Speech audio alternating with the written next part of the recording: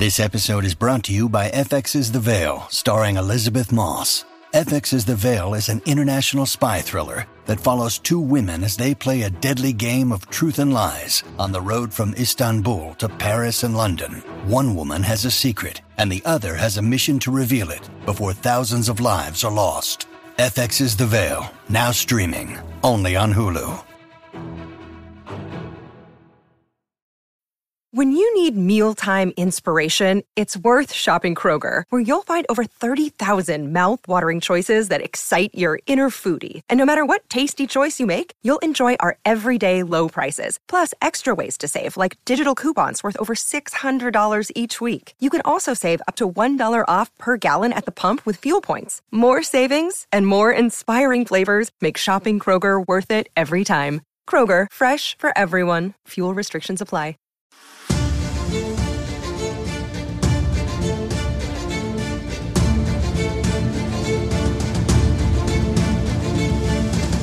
From the southernmost point of Dorne to the lands of always winter, what is west of Westeros and the shadows in the east, this is Casterly Talk, a podcast being recorded live on YouTube with technical problems holding Ken back all at once. But guess what? He's not alone this time. Oh no. And by him, I mean me. Oh gosh, I have 3 cameras up, only one's working. That's right, I'm on the old MacBook cam today. Oh, we're going to talk about that, but I'm not alone. To get through some juicy news topics today is a great cat around these parts. He's been on the show before. He's written in questions before, and he is the host, creator, producer of Octo Radio, a wonderful Star Wars podcast. Please welcome back to the show, Alden Diaz. Alden, how you doing, buddy?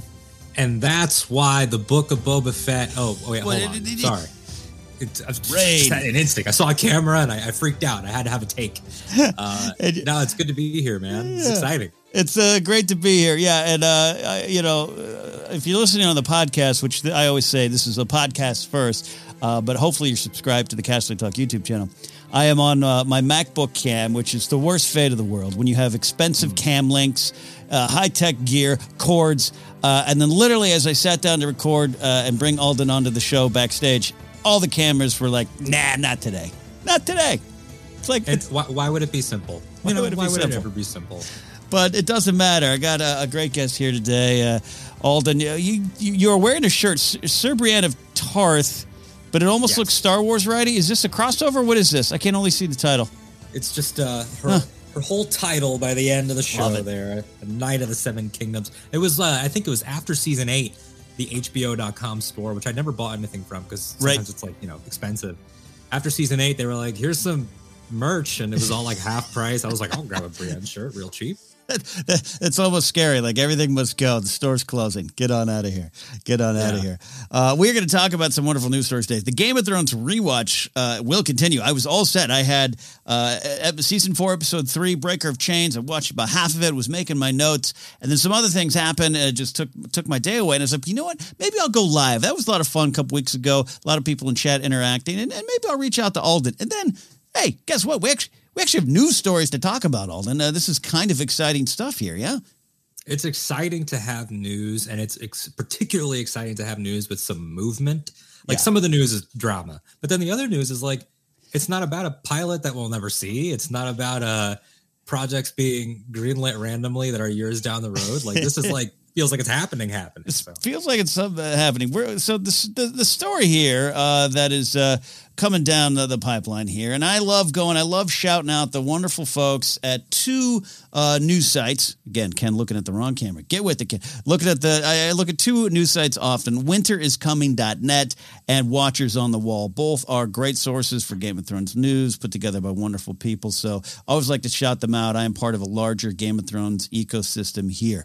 And the story is pretty simple. We've got this I won't even say long rumored. People have just wanted Dunk and Egg, the series of novellas from George R. R. Martin set about 100 years before or so, around the time frame we're super familiar with from the show.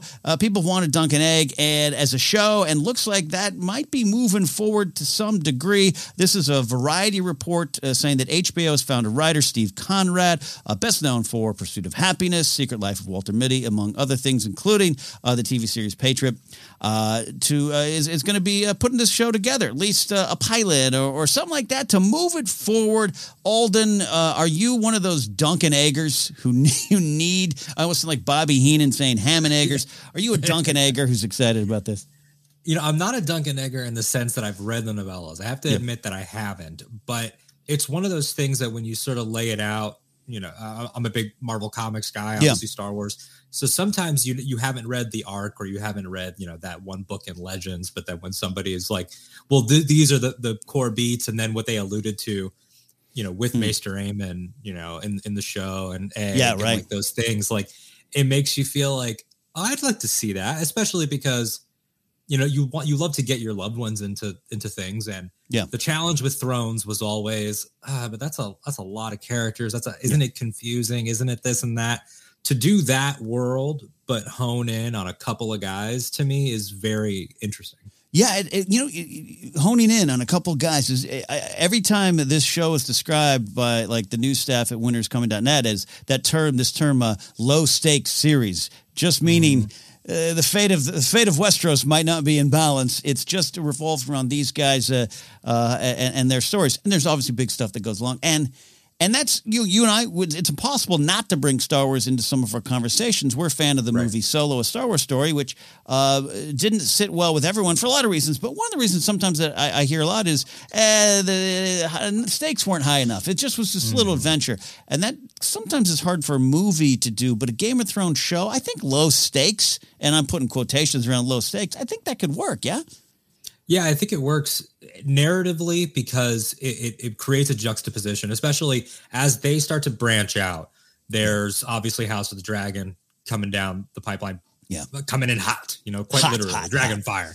Yeah. And then there was also that West End play about Harrenhal that's in the works. Like all these things that are either important or huge or both. Yeah.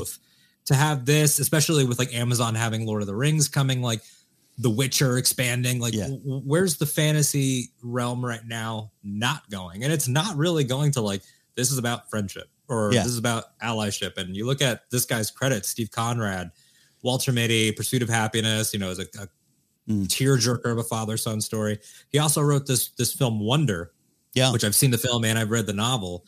And it's just about a little boy who, suffers from a facial deformity, and Owen Wilson and Julia Roberts are his parents. And it's just about him going to school and like making friends. And it's such a good movie. And it feels like this could be somehow wholesome for this brutal world.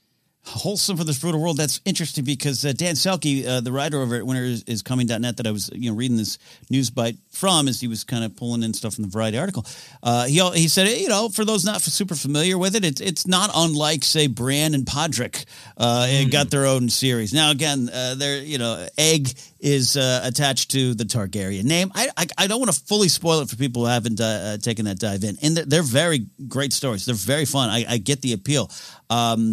But, I think that could work. I'm confident, at least I want to be confident, that a smaller series, like you said, tied to the big picture would be fun. But I don't know. And the question back to you is, as someone who's not familiar with them, but you're so familiar with this world that we do love, is it kind of like the Star Wars stuff where an offshoot will interest you, where we do want the story of Dexter and his diner and when he opened for business? This is bigger than that. But do you think that will work as a show in the world of Game of Thrones?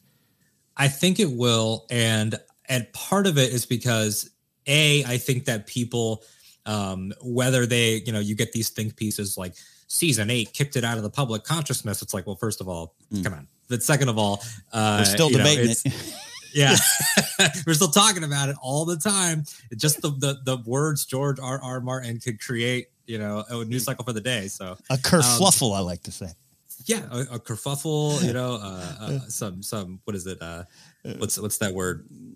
Just something dash, boulder dash. That's what I was looking for. Yeah. It creates boulder dash on the internet. But yeah, so it's that aside, there's also the mentality of this is HBO doing it, and from what we can tell, at least so far, it's not going to be do your take on the book.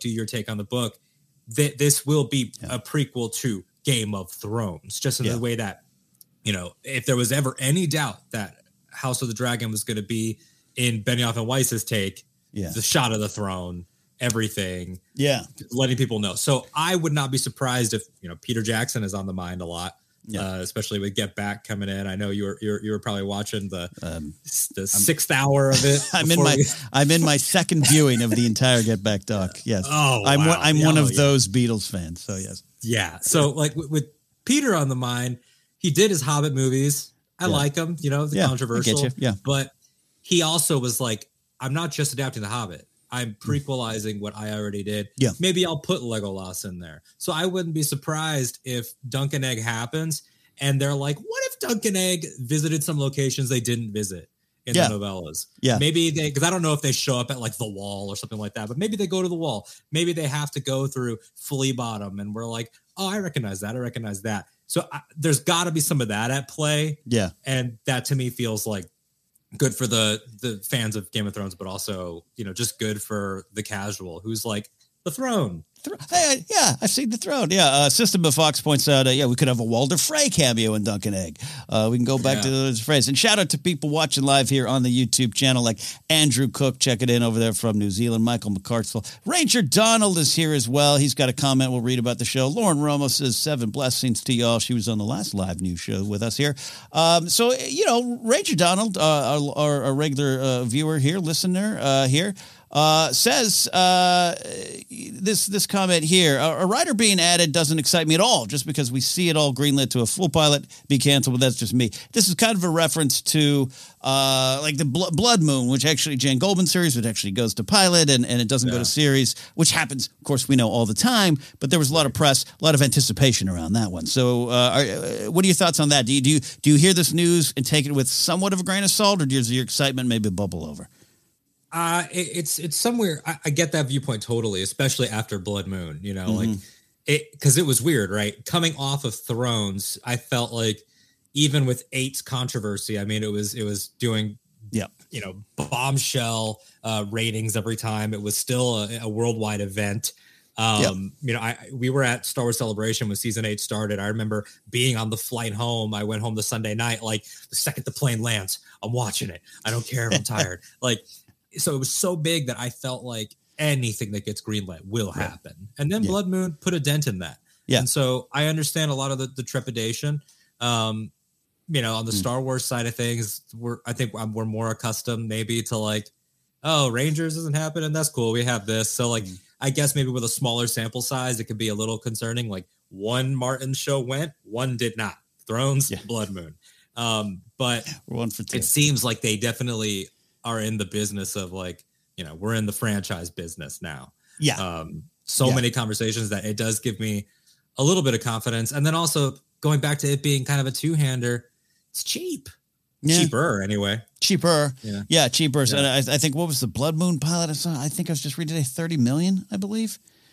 It was like extremely expensive, and it had like a big cast, and Naomi Watts I think was in that. Yeah. And so it was going to be like no slouch. So yeah. So System of Fox comes back with this live comment here in the show. Thank you, System. Westeros feels like its own character. It's always nice to go back and visit, specifically with a more focused and personal story like Dunk and Egg. I think that's a great point. I kind of, I always say I study the maps. I'm one of those fans. I know you are too, Alden, where you just might pull out a map of Westeros or Essos and study it for an afternoon, because why not? So, getting to explore it, I think that's an appeal to the hardcore fans. Yeah, I agree. I mean, that's part of the magic already of House of the Dragon, is just thinking like, wow, are we going to see, House Rain and like all of that stuff, and immediately thinking about like, what could I see at this time? What would Winterfell look like? Way before the days of Ned, and it just becomes immediately intriguing in the same way that it is with Star Wars. And this seems comparable to me to like something like a Mandalorian season 1. Yeah. Like it's about this guy and his kid, and we'll see some people along the way. And then season 2 of a potential Dunk and Egg starts to, in the same way, bleed into the bigger world. Mm-hmm. Maybe you have conversations with a younger Aemon as he goes behind or something like that. So, there's a lot of that potential. It feels like everybody across these franchises, though, has their sights on like shared universe. Yeah. They don't have the films to support it like maybe a Marvel does, but that's where we are right now. People love to have different angles on things. Different angles, indeed. I love the idea of a young Aemon Targaryen. Before maybe I'm going to go become a maester. Drive me to school, Egg, or Dunk. Yeah, and we can get into if this moves forward. I'd love to explore the themes, and maybe after you take a swing through the novellas or even the graphic novel versions, which I have, which are just wonderful.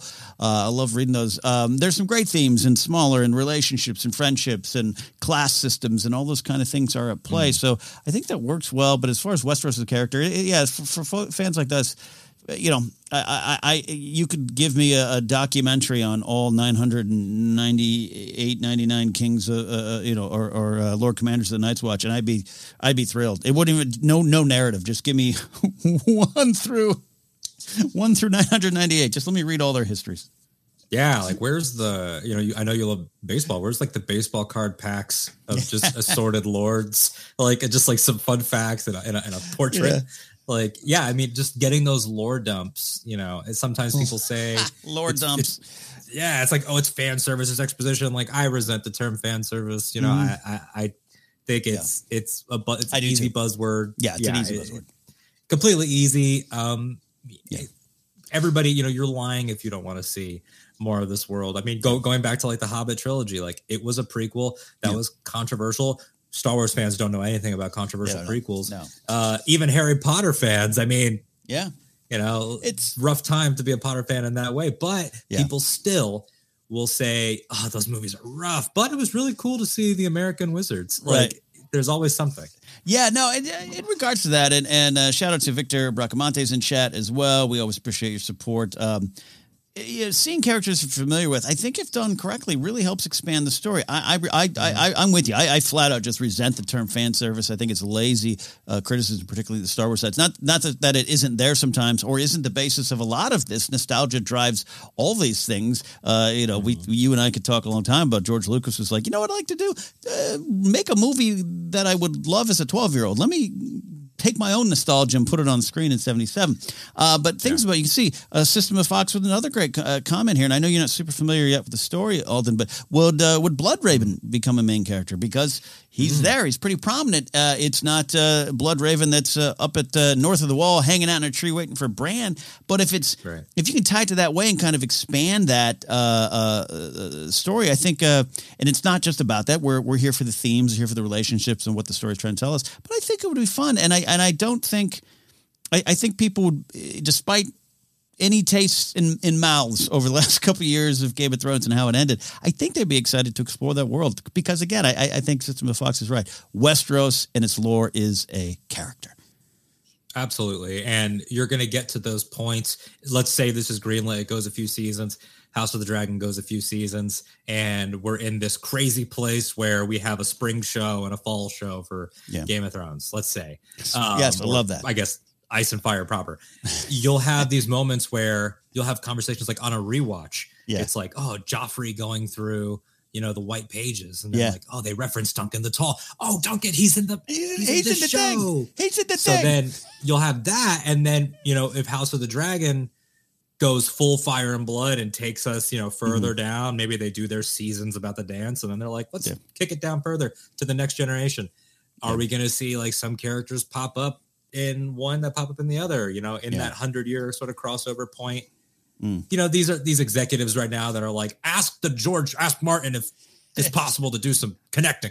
We'll talk about asking George. Final comment here from Michael McCarcel. The lore is what interests me the most in the GOT world. I care so much more about the history and myths than the ongoing politics.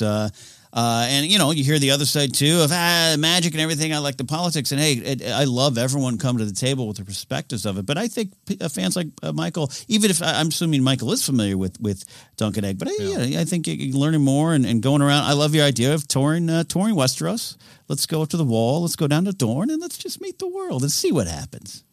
Yeah, and with that, the politics versus magic, conversation.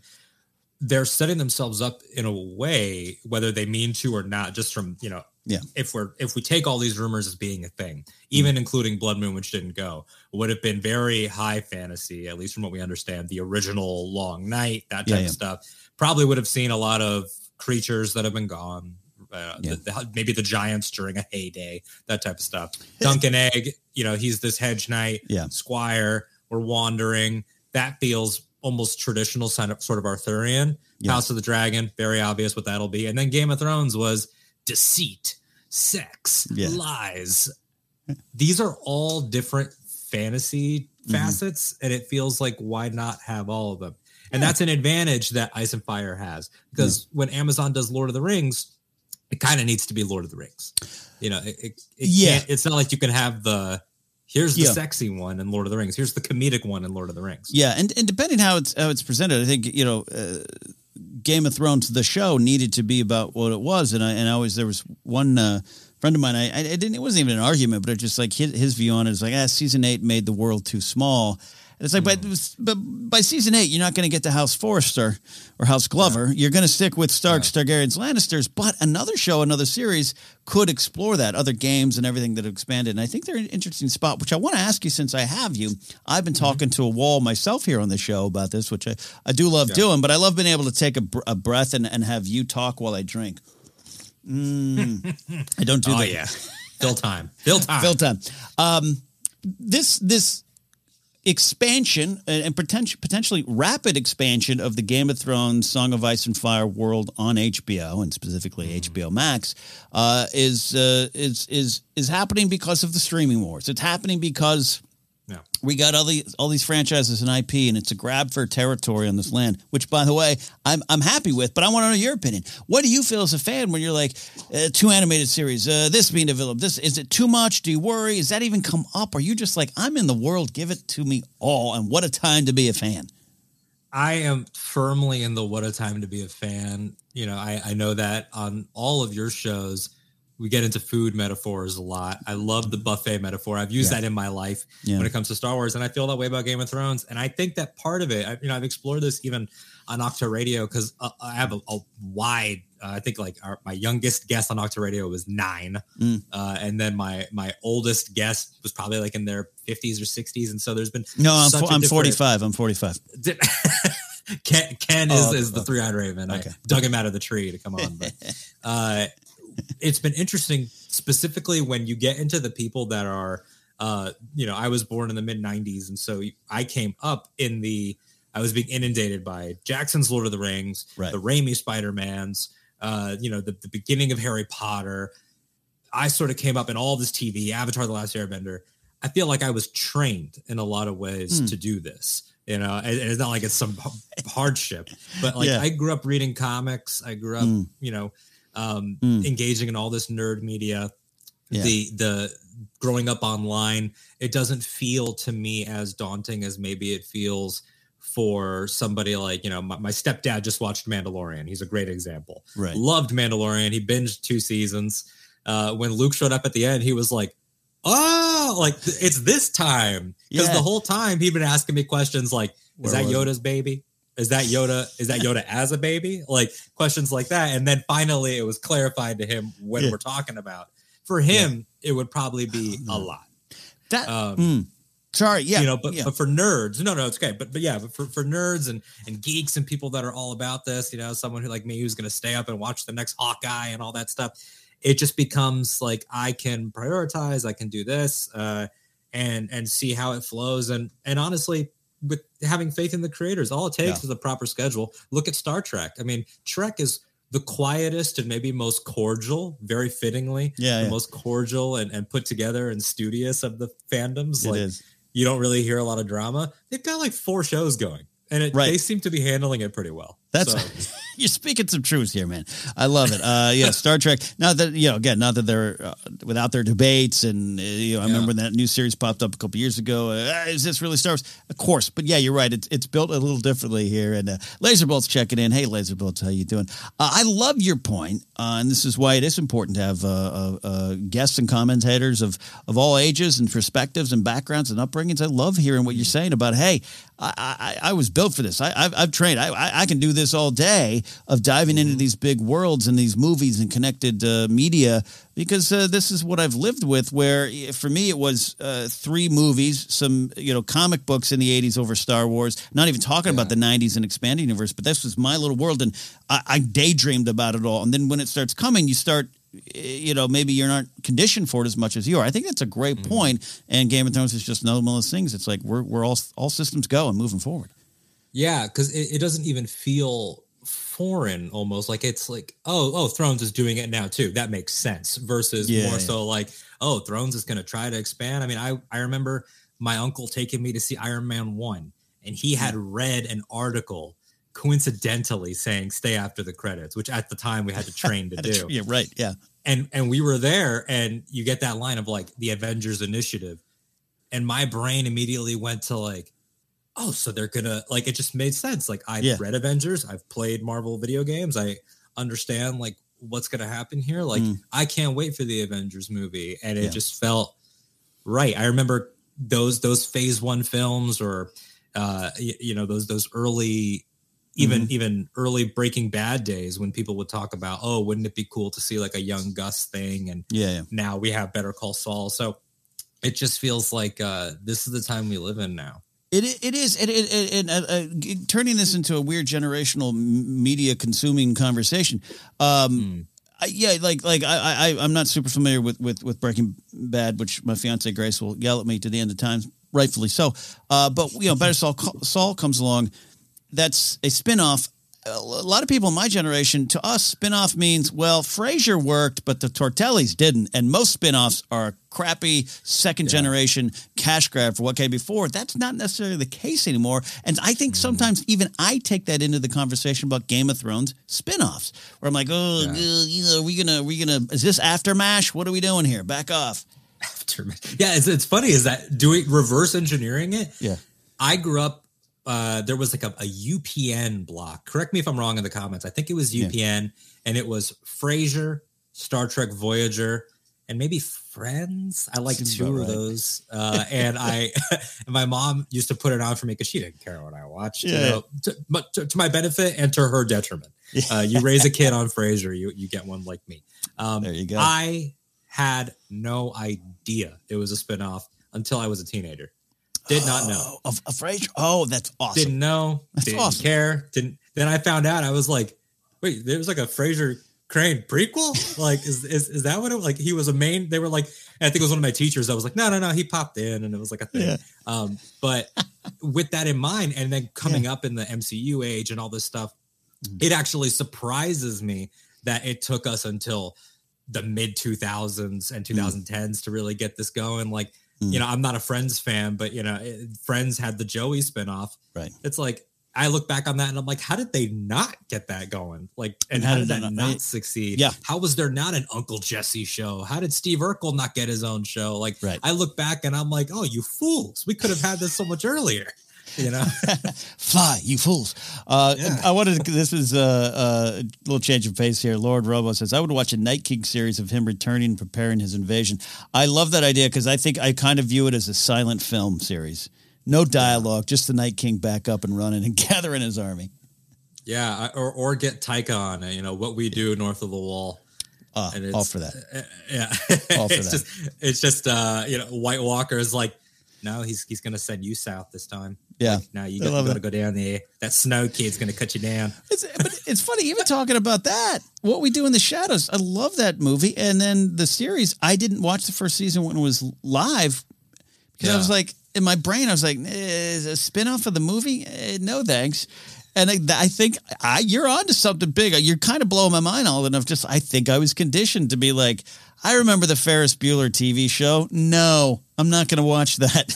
Yeah. And then here, What We Do in the Shadows is absolutely one of my favorite shows. What We Do in the Shadows, and then Wellington Paranormal is like in that world, and it happens so slowly, and then you realize like, oh, it just makes sense. Like my mom today, I got to go tell my mom, look, there's a trailer for a Sex and the City sequel television show, because that's one of her favorite shows of all time, probably her favorite show. And she's like, it's a movie? I said, no, it's another season. She's like, on Netflix? I was like, well, it's going to be streaming. Yeah, I'll explain it to you later. But yes, another season. Like we're in the to keep it topical, like, what does Dead Men Ever Die? Like, anything can happen. I think we bring up Frasier. They're doing more Frasier. Yeah, And it's weird because it does get to this reboot, and we're kind of looking back, and that's when the nostalgia conversation comes up. But I just think, why limit yourself? If there's truly stories to tell with another season of Will and Grace, then do it. If it doesn't work, it doesn't work. But these are characters that exist. They exist in our hearts and minds. Go explore them. Explore them at different ages and different times and different worlds, and give it a shot. There's so much content out there available, so much slots for content.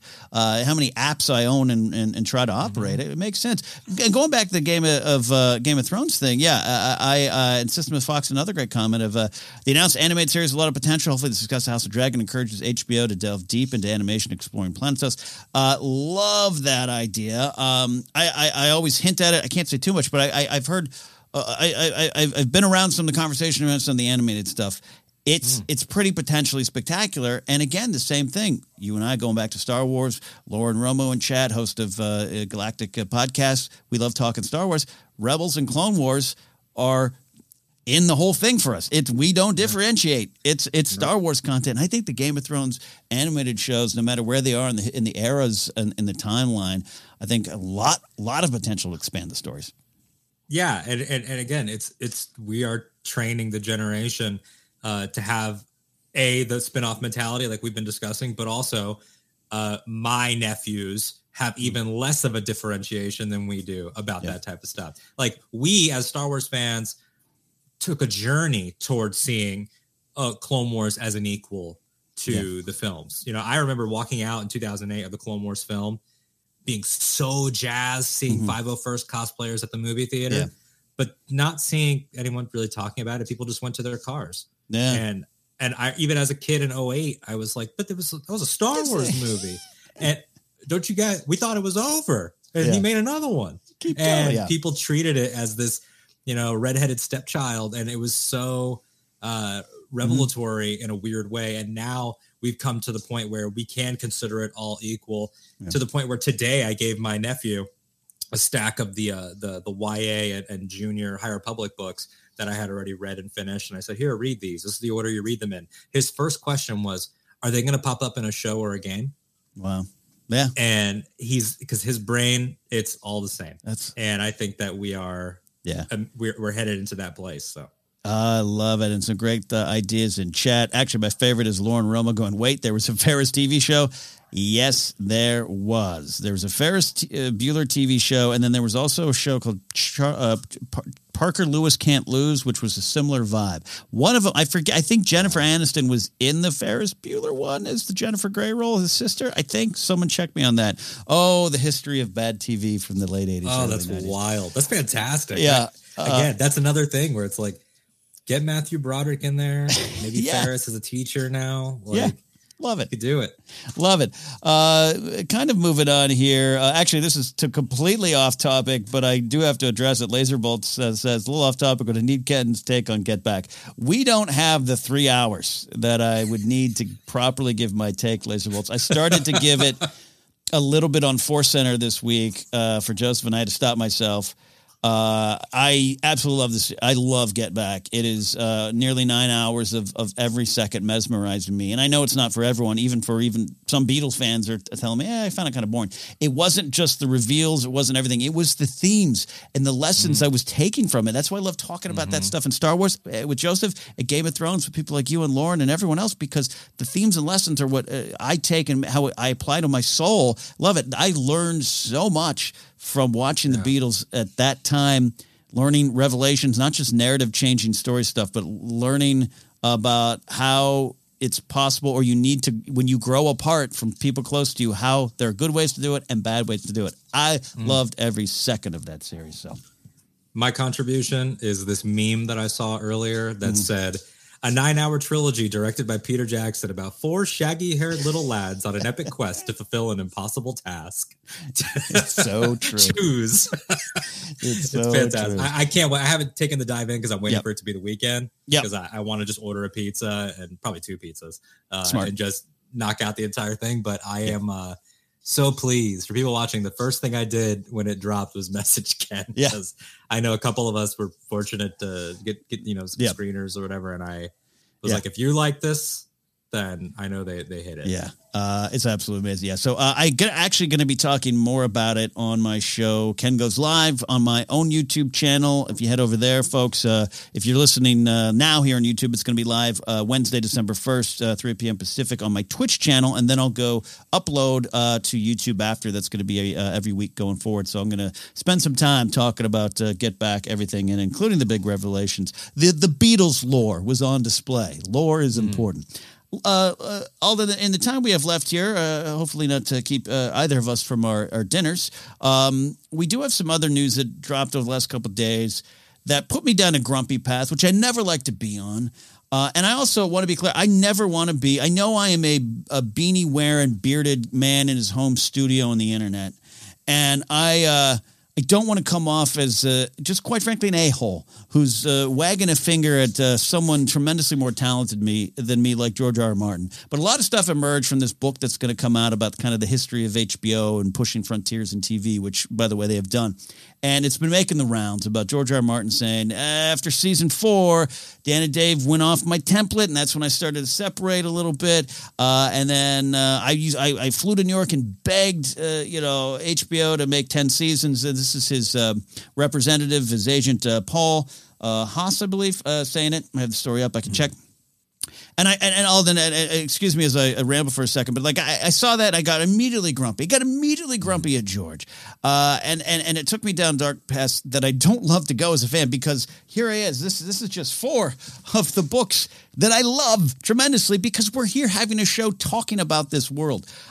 George can do and say what he damn well pleases. I just get grumpy because this stuff gets spun around to, I believe, false narratives and weak criticism on not just a show that I love defending. I'll defend season 8 to the orcs come home from Lord of the Rings and come over the hill and fight the White Walkers in an IP crossover. Never mind.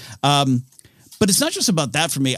Alden, we're so used to conversations around Star Wars and stuff being formed by these headlines that become the full story. That's not the case. I'll stop there for a second to catch my breath. Did any of this make you grumpy, or am I on an island? I am in a perpetual state of simmering. It feels like with fandoms and stuff, and just a peek behind the Alden curtain. I was recently, for reasons unbeknownst to me, locked out of my Twitter. I'm not suspended. Yeah. The account is still there. I just literally can't get in. I don't know if maybe I typoed my own password when I picked it, but I just can't get in. So I've been on a forced detox, and oh boy, do I feel good. Wow. And it's been great. Because there is this constant simmer, and being in this space and seeing these articles and all this stuff, I have to give a shout out to one of my best friends and co-host of mine, Nikki Kumar. He co-hosts my Rebels show, A Rewatch Between Worlds. And he said one day something that I think about every day, which is we are no longer a society equipped to consume stories.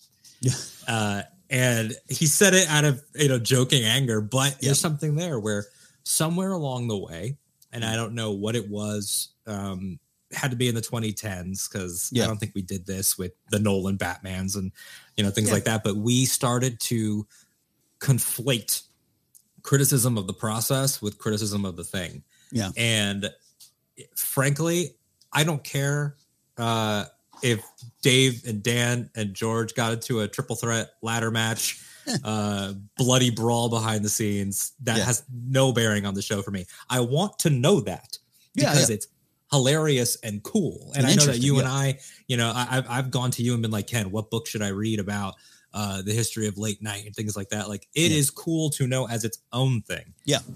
But like The Empire of Dreams is not a Star Wars movie.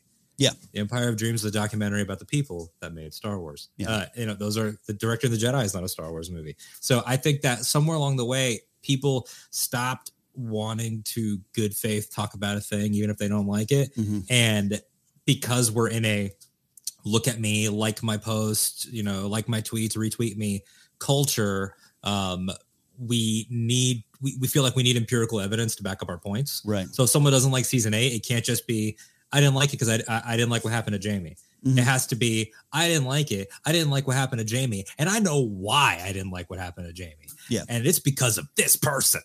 Yeah. And that's not how to be. Yeah, no, I know. Yeah, I'm with you. And that's why I think my journey on this news story, again, and on this show, Cassidy Talk, even last week, we were talking about the episode that George wrote in season 4, his final one, which is the Purple Wedding episode there. And that he started to move off of there, and his notes from that episode to what it made air, you got to do this, you got to do this. He started doing that a lot, and the show was already out of the stable. The wagon and the horses were going down the dusty path. I contend the show went in its own direction 30 seconds in. I keep saying that for a reason, because they knew, even though they were trying to get George in that famous 2013 meeting, which all these news stories kind of talk about, of Dan and Dave going to George saying, hey, we're passing you, buddy. What do you got? And how George admits, I'm a gardener as a writer. I grow and see what happens. And again, Ranger Donald's pointing this out in chat. A lot of it was George's agent saying that, this and that, and that's true. And that's when you read the whole article, it's less George going, they sucked and did this. It was just some facts about the situation. But anyways, I think I was getting more grumpy at the end of the day. Not less grumpy at George by the time I was thinking about this, and more grumpy at, here we go again. This is going to be thrown at the show, and it's not good faith criticism for me. Yeah, I've said this about Star Wars, and I will say it about Game of Thrones. I am a season 8 defender. Got my issues with it. Here's the thing: what I want is irrelevant.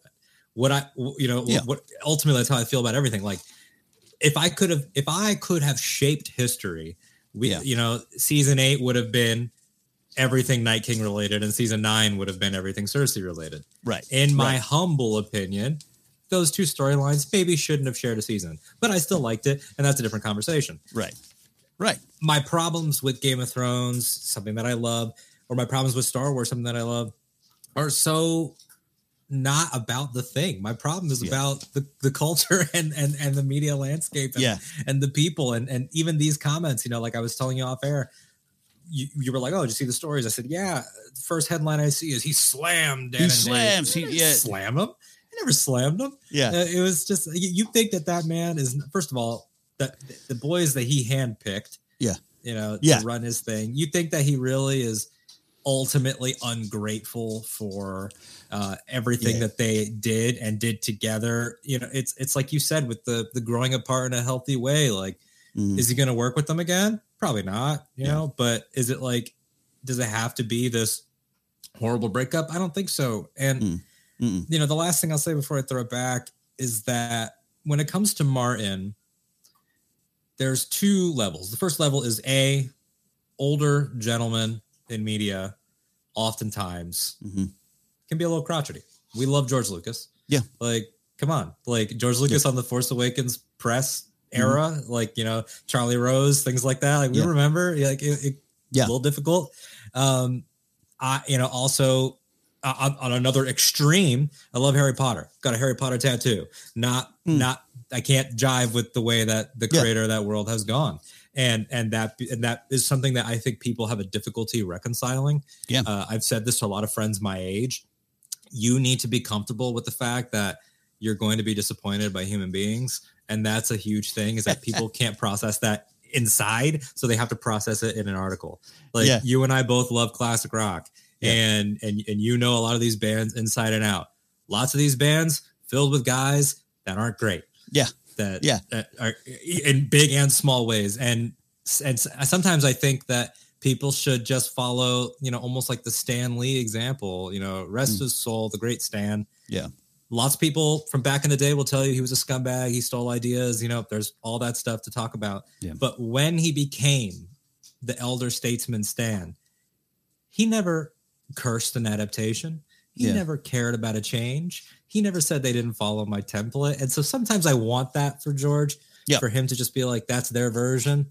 But I didn't make a fantasy world that changed the world. So. Yeah, no. Again, I'm sitting at the feet of George. That's why I don't want to make a joke about myself. I want to be this old dude on the internet myself, going, "Hey, George, you did." But at the same time, it's like finish your book, finish your story. Yours is not out there to be judged, and so you could and don't help judge that. And again, I don't think a lot of this isn't coming directly from him, but he hasn't helped at times. And as far as the template thing, even if that was even if that was said with a lot of finger wagging and anger, it's like my rebuttal to that is, I'm holding one of the books in your template, and I can tell you there's not a ton of Feast for Crow fans as there are the other books. In fact, I'm reading the actual note in the paperback here that George had to put in because he realized the book contained none of the characters we all loved and wanted to hear more of. He had to kind of address it.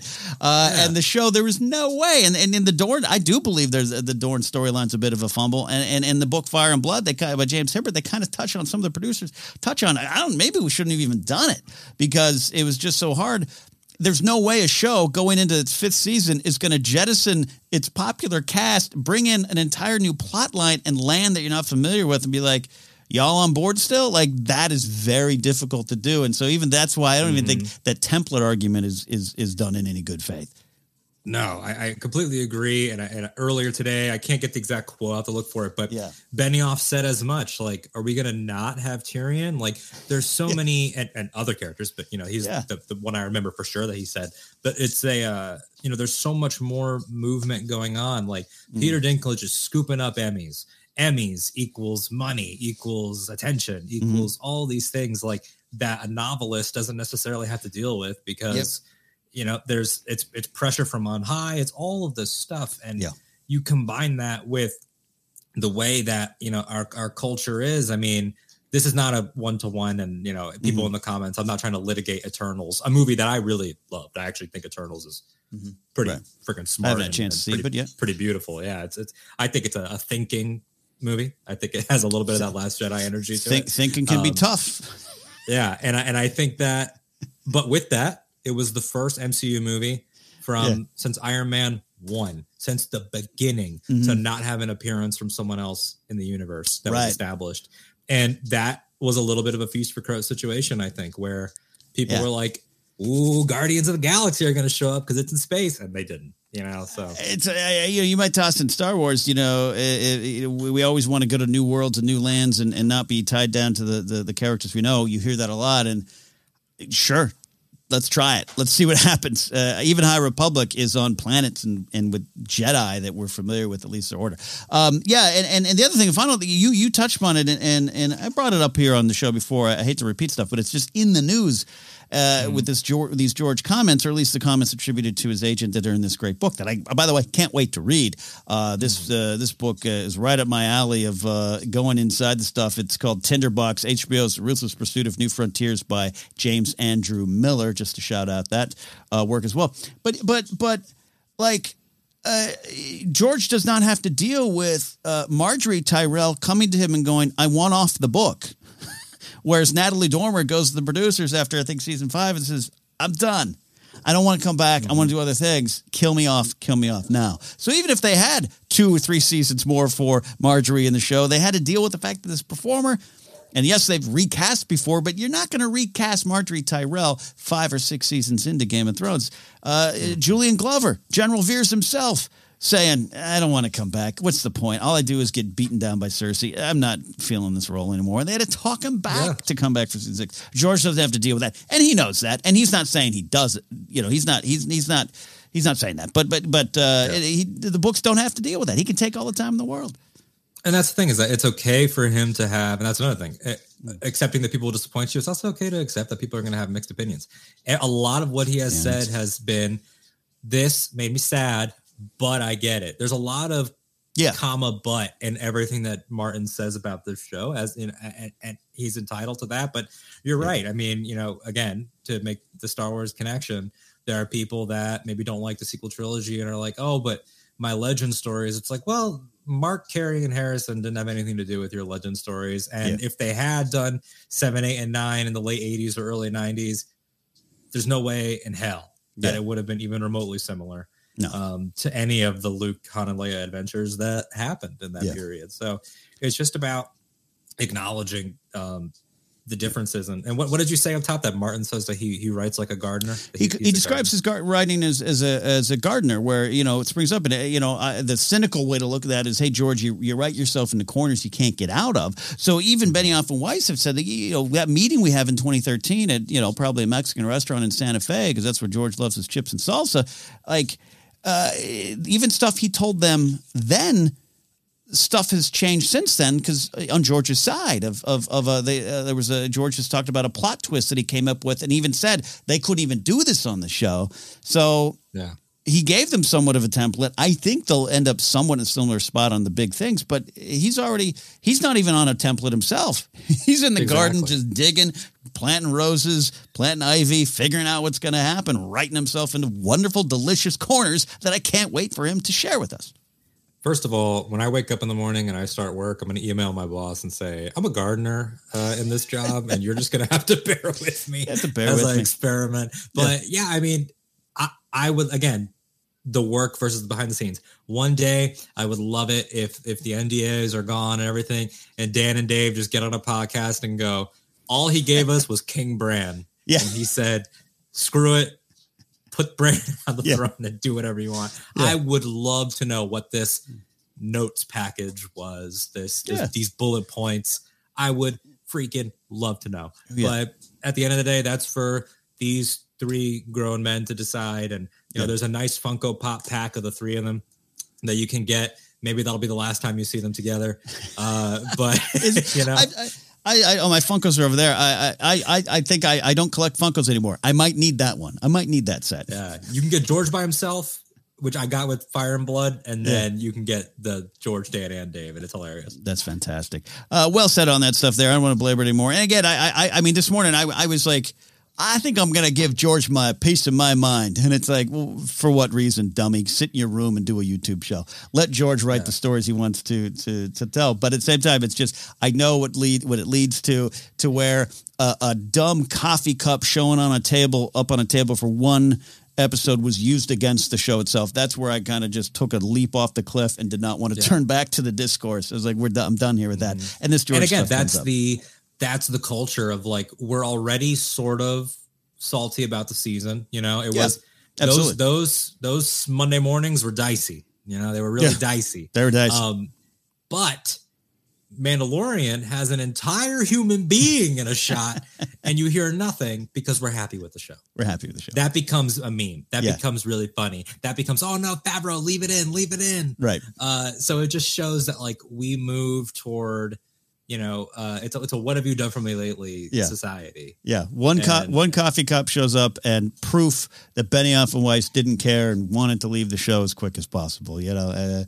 It's crazy times. But hey, you know what? I'm still excited. Cannot wait for Winds of Winter. Cannot wait for the expansion of this universe on TV, whether it's live action series, animated shows, supplemental books. I want Fire and Blood Volume 2. I want George to finish Winds of Winter, but I also want Fire and Blood Volume 2. I love those kind of things. Give me more. Can I ask you, even though it's your show, can I throw a question your way? Oh, please. I'm curious, and I check in with my Thrones friends about this. Yeah. Where are you right now on the relationship of Winds and Winter and Dream of Spring? Is it going to be one giant tome? Because I'm starting to think that maybe they're one book.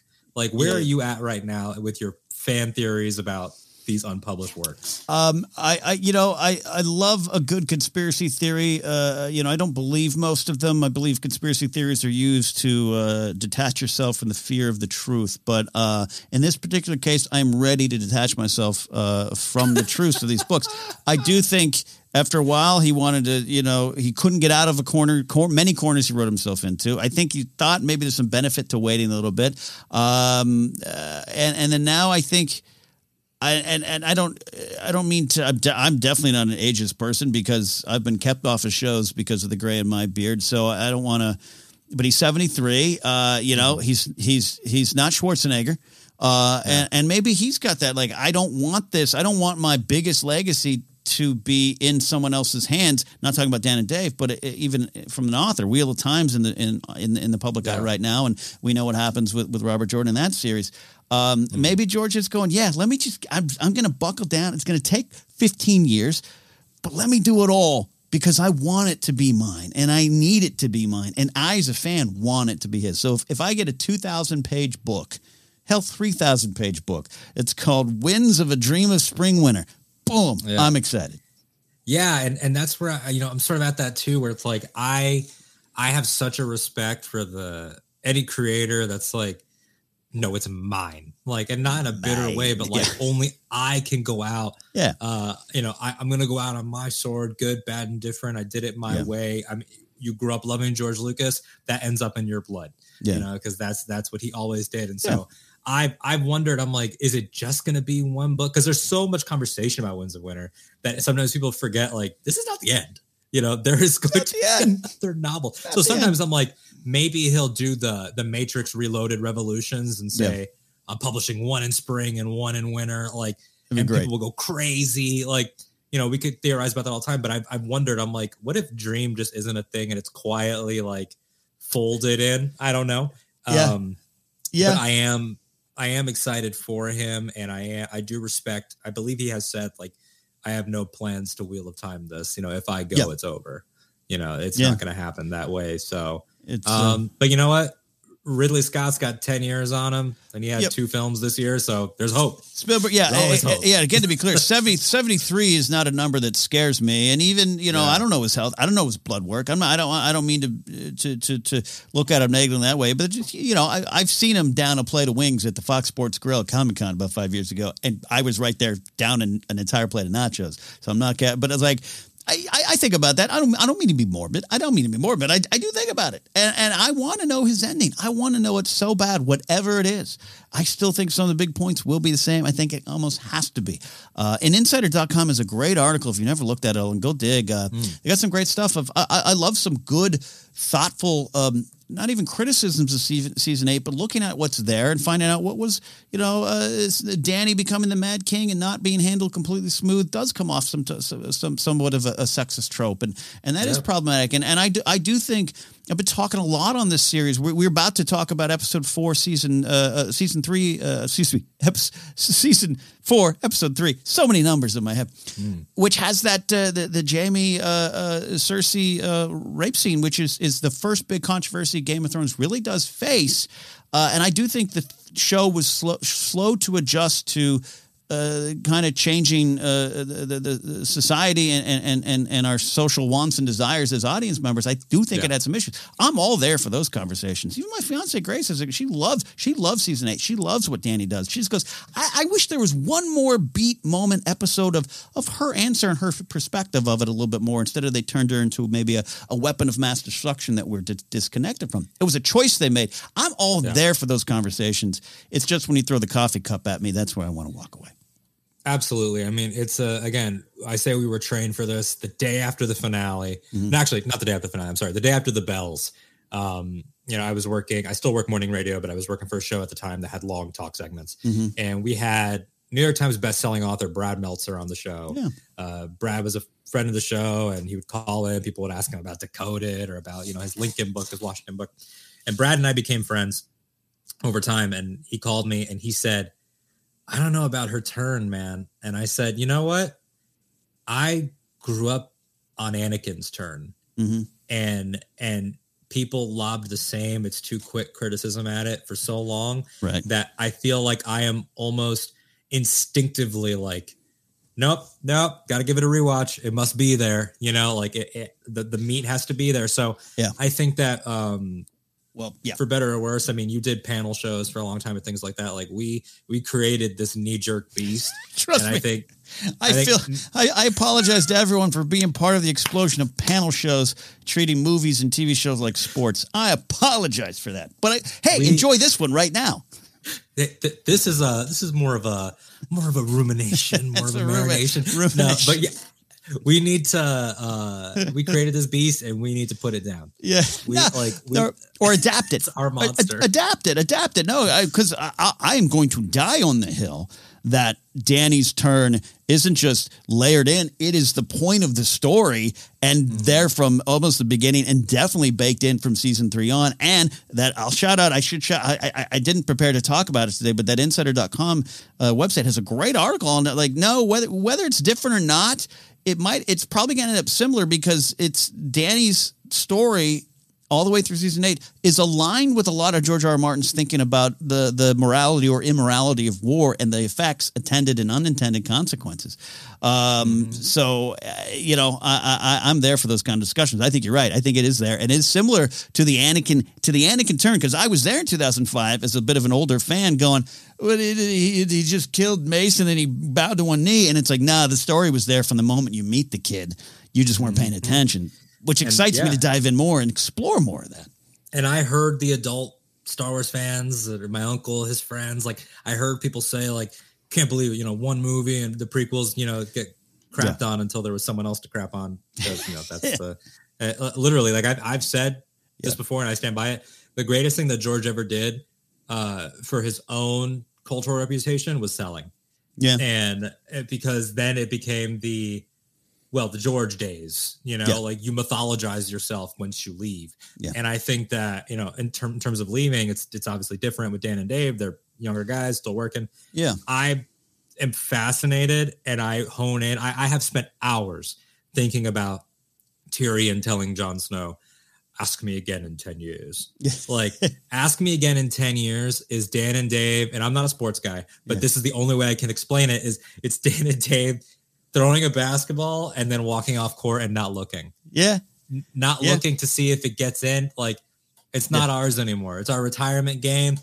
Did it swish? Did it not even get close? I don't know. Us. Ask me again in 10 years. Yeah. And 10 years from now, we won't care as much. Yeah, and the perspective will change. We're living in that era 20 years after the launch of the prequels in Star Wars with this, that. And as far as George R.R. Martin, of course, he hasn't sold. He's still around, but I think his mythology is intact because his ending didn't come first. If he had got to Dream of Spring before the show ends, and we were dealing with his ending before we knew it on the show, I bet you there would have been some debate of, Danny did this, John did this. It's just the way we are. And it's okay to have those discussions. Good point here as we start to wrap up. Balerion the Conqueror is here, not conquering us, but adding to the conversation, saying George should say Dream of Spring will be an epilogue, so it could eventually be a much smaller book. I actually would like that too. A 1,500 to 2,000 page Winds of Winter, and then like a 200-page Dream of Spring. Yeah, Dream of Spring could just be like this nice pamphlet that you can write just in for. Fold it out. Like, there's a crossword, really nice. A color. You find the names of the people who survived in the crossword. They always do these like gorgeous editions, and you can get the leather-bound Game of Thrones, the illustrated Game of Thrones, the ones that look like Bibles, like Bible paper. I have that one. I'm looking at it now. I think Dream of Spring should just only be available in airports. Only airport paperback. At Hudson News. At a Hudson News. Go to Guy Fieri's restaurant, which Mark Ellis and I love, and we'll die on that hill, and then head over to Hudson's News. And then get your copy of the only airport exclusive Dream of Spring. Alden, I love hanging out and talking with you. You are so good at this and a lot of fun. And we are generally aligned in our sense of celebrating the things we love and digging in. And I agree with what Lauren Romo is saying in chat. If you rewatch the series, Danny's turn is hinted at so much, but it was subtle and well set up in her opinion. And we support that here. But we love the discussion around it. Yeah, we love having those deep dives. Alden, thanks for coming in here. It was very last minute for you. I reached out and was like, help me. And you showed up. The beacons were lit and you, Rohan, answered here. I'm so happy to be Rohan. I mean, at least at that period in Lord of the Rings. You don't want to be Gondor during the trilogy. You just don't. Like, there's nothing good happening there. But it was great to get the invitation. And it's so funny because I even had the thought earlier today over morning coffee. I was like, the Rogers in the news cycle just feels almost foreign. It does. And I guess now that, we get closer and closer to 2022, I mean, like, this time next year, we could be doing weekly discussions, man, about new episodes. That's the plan around these parts with Casterly Talk and all the people who've been on the show before. Lon Harris, Rachel Cushing, Michelle Boyd, Andres Cabrera, and others. Lauren Roma, yourself will be popping back on here, as well as those fans. I love doing these shows live, interacting with wonderful folks like Victor Bracamontes, Victor, you've been supporting the show here so well. I just cannot thank you enough for that. Oscar Film Forecast said nice things about that. But even if you don't agree with 100% everything I say, I just love to explore it. I love to dig in, and that's what we're doing on the Game of Thrones rewatch. We will get back to season 4, episode 3, Breaker of Chains, coming soon. Michael, thanks for the nice comments. Alden, before we get out of here, let the folks know what you're up to. You got a great Star Wars network going and other things as well. Sell yourself, my friend. Put yourself over. Well, on Octo Radio Star Wars podcast, it's become a podcast feed. There's 3 shows there now. There's Octo Radio proper, where I interview people from across the Star Wars space, people that are either fan creators or cosplayers, interviewers. Ken's been on a couple times. We've had discussions about why we love Star Wars. We've talked about Bad Batch before Bad Batch was even a show, and now we've already gotten through a season. So time is crazy. There's also the Mandatorian Creed, which is hosted by my wonderful friend Tori Fox, who's a costumer and a crafter, and she does these multi-part breakdowns of different Star Wars topics that are wonderful and joyous. And then a rewatch between worlds, rewatching Rebels. I've also got another podcast called the One and Done Film Club, where we analyze all of your favorite franchises by litigating and debating which one we should watch. And then we put it on the shelf. So only one Rocky movie has to stand for Rocky. Only one Alien movie has to stand for Alien. And seeing not which one's the best, but which one feels right. Star Wars, we've been doing it by trilogies because we just can't. We can't do that. Yeah, and then great. Game of Thrones, I don't have anything regular Game of Thrones wise, but sometimes I hold this dragon glass that I have and I think, I miss that place. And so I was happy to be here today. So hey, love to have you on here. For me, you all can follow me at Ken Napzok or go to my website, kennapzok.com. Bringing back Ken Goes Live, moving it over from the old network to my own YouTube channel. Thanks for subscribing to this YouTube channel so we can build out Casterly Talk as we race towards House of the Dragon. But as always, we're a podcast as well. I got music with Pop Rocket Radio going on as well over on Mixcloud. But that is it for now. So much fun hanging out, talking the news, and not getting grumpy.